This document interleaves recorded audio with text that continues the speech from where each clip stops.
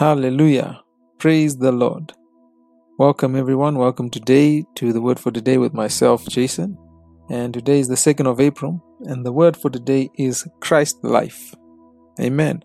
I'm going to read the King James and I'll take it from 1 John chapter 1 from verse 2 to 3.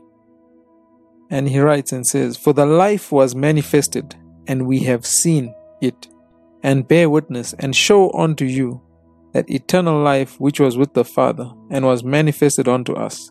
That which we have seen and heard, declare we unto you, that you also may have fellowship with us.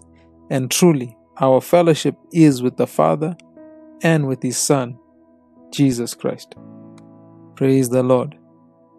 You know, salvation in Jesus Christ is the greatest miracle. Although you may look and feel the same, there has been a supernatural transformation within you when you receive salvation. The very life of God has been deposited in you as a believer at salvation. The Bible therefore tells us plainly that we are temples of God and His Spirit lives in us.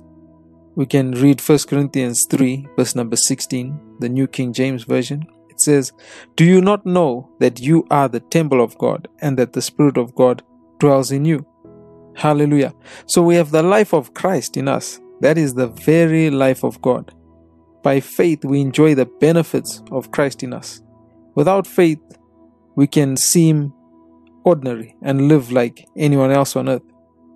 When you, by faith, however, realize the power of God that is in you, you will live the Christ life. The Christ life is a life that is above darkness, sickness, poverty, and all evil. Hallelujah. Praise the Lord. So take this confession right now.